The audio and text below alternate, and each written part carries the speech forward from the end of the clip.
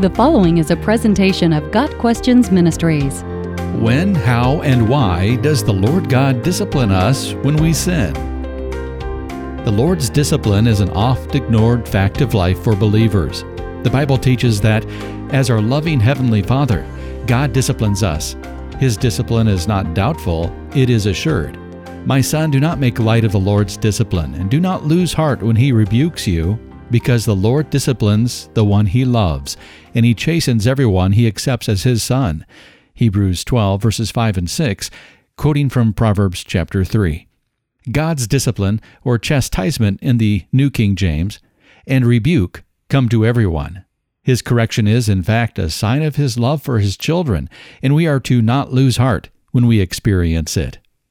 Human fathers have a responsibility to train their children, and part of that training is to administer discipline. Just as human fathers wisely discipline their children, so does God. Endure hardship as discipline. God is treating you as His children. For what children are not disciplined by their father? If you are not disciplined, and everyone undergoes discipline, then you are not legitimate, not true sons and daughters at all. Hebrews 12, verses 7 and 8. As we undergo God's discipline, we can rejoice in at least one fact: God is treating us as true children of His. Discipline is not the same as condemnation. God disciplines His children, but He does not condemn them. Romans 8, verse 1 makes this clear. There is now no condemnation for those who are in Christ Jesus. Discipline has to do with training and growth. Condemnation has to do with punishment and guilt. When does God discipline us? Discipline is training, and that training involves both positive and negative aspects. Part of discipline is simply guiding someone to follow certain rules or to observe certain behaviors. Another part of discipline involves reproof to correct disobedience. Both aspects of discipline can be tough. The trials Job endured were not a punishment for sin, but they were training in righteousness, and Job emerged from his trial a better man. God's discipline begins when we are born again into His family.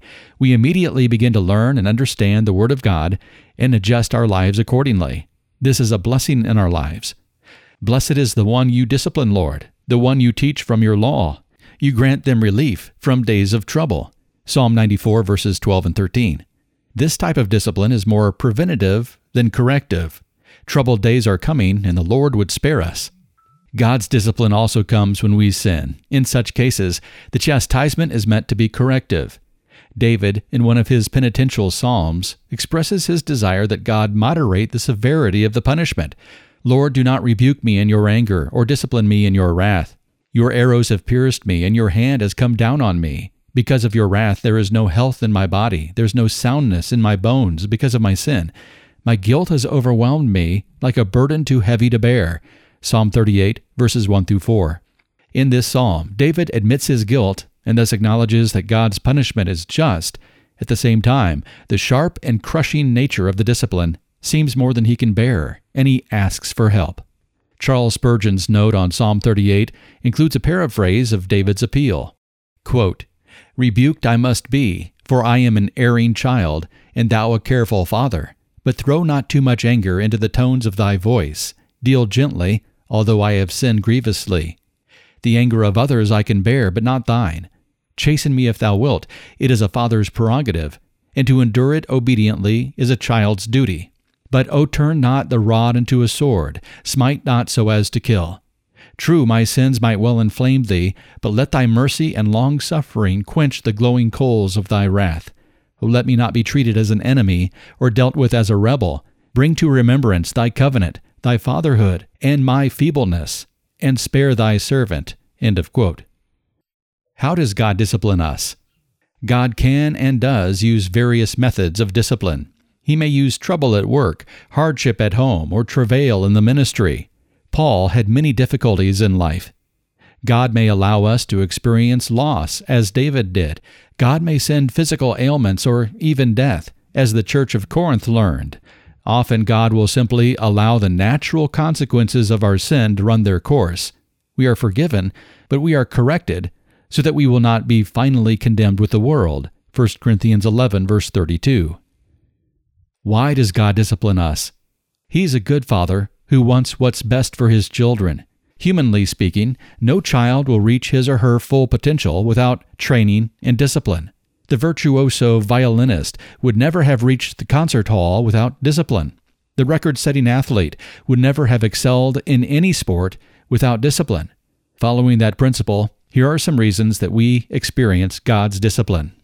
God disciplines His children because He loves them. God disciplines His children to make them more mature. God disciplines His children to increase their capacity for virtue. God disciplines His children to keep them on the right path. God disciplines His children to grow their faith, and God disciplines His children to purify them from sin. The result of God's discipline is holiness and maturity. Consider it pure joy, my brothers and sisters, whenever you face trials of many kinds, because you know that the testing of your faith produces perseverance. Let perseverance finish its work, so that you may be mature and complete, not lacking anything. James 1 verses 2 through 4. The Lord continues to work with us as a potter does the clay, and His discipline is for our good and His glory. God Questions Ministry seeks to glorify the Lord Jesus Christ by providing biblical answers to today's questions. Online at gotquestions.org.